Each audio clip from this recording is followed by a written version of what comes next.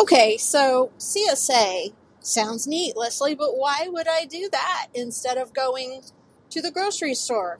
Well, you can still go to the grocery store, but when you buy locally grown produce, it has less shipping, less transportation. It's very healthy to eat seasonally. It supports local farmers in your area, which in the case of, like during the pandemic, we saw there were food shortages. It's good to keep small, independent farmers in business, and it's healthier for your body to eat organic. So, in my experience, the produce from the local CSAs, I've been a member of two different ones, and of course, I've shopped the local farmers market.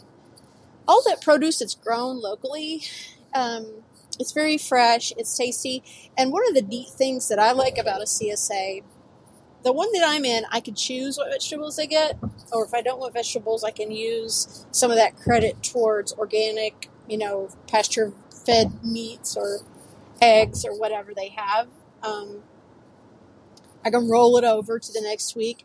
But some CSAs, they don't give you a choice, and that's okay. That was how CSAs worked when I first started, and it forced me to experiment and try new foods because they were in my refrigerator. We ate them.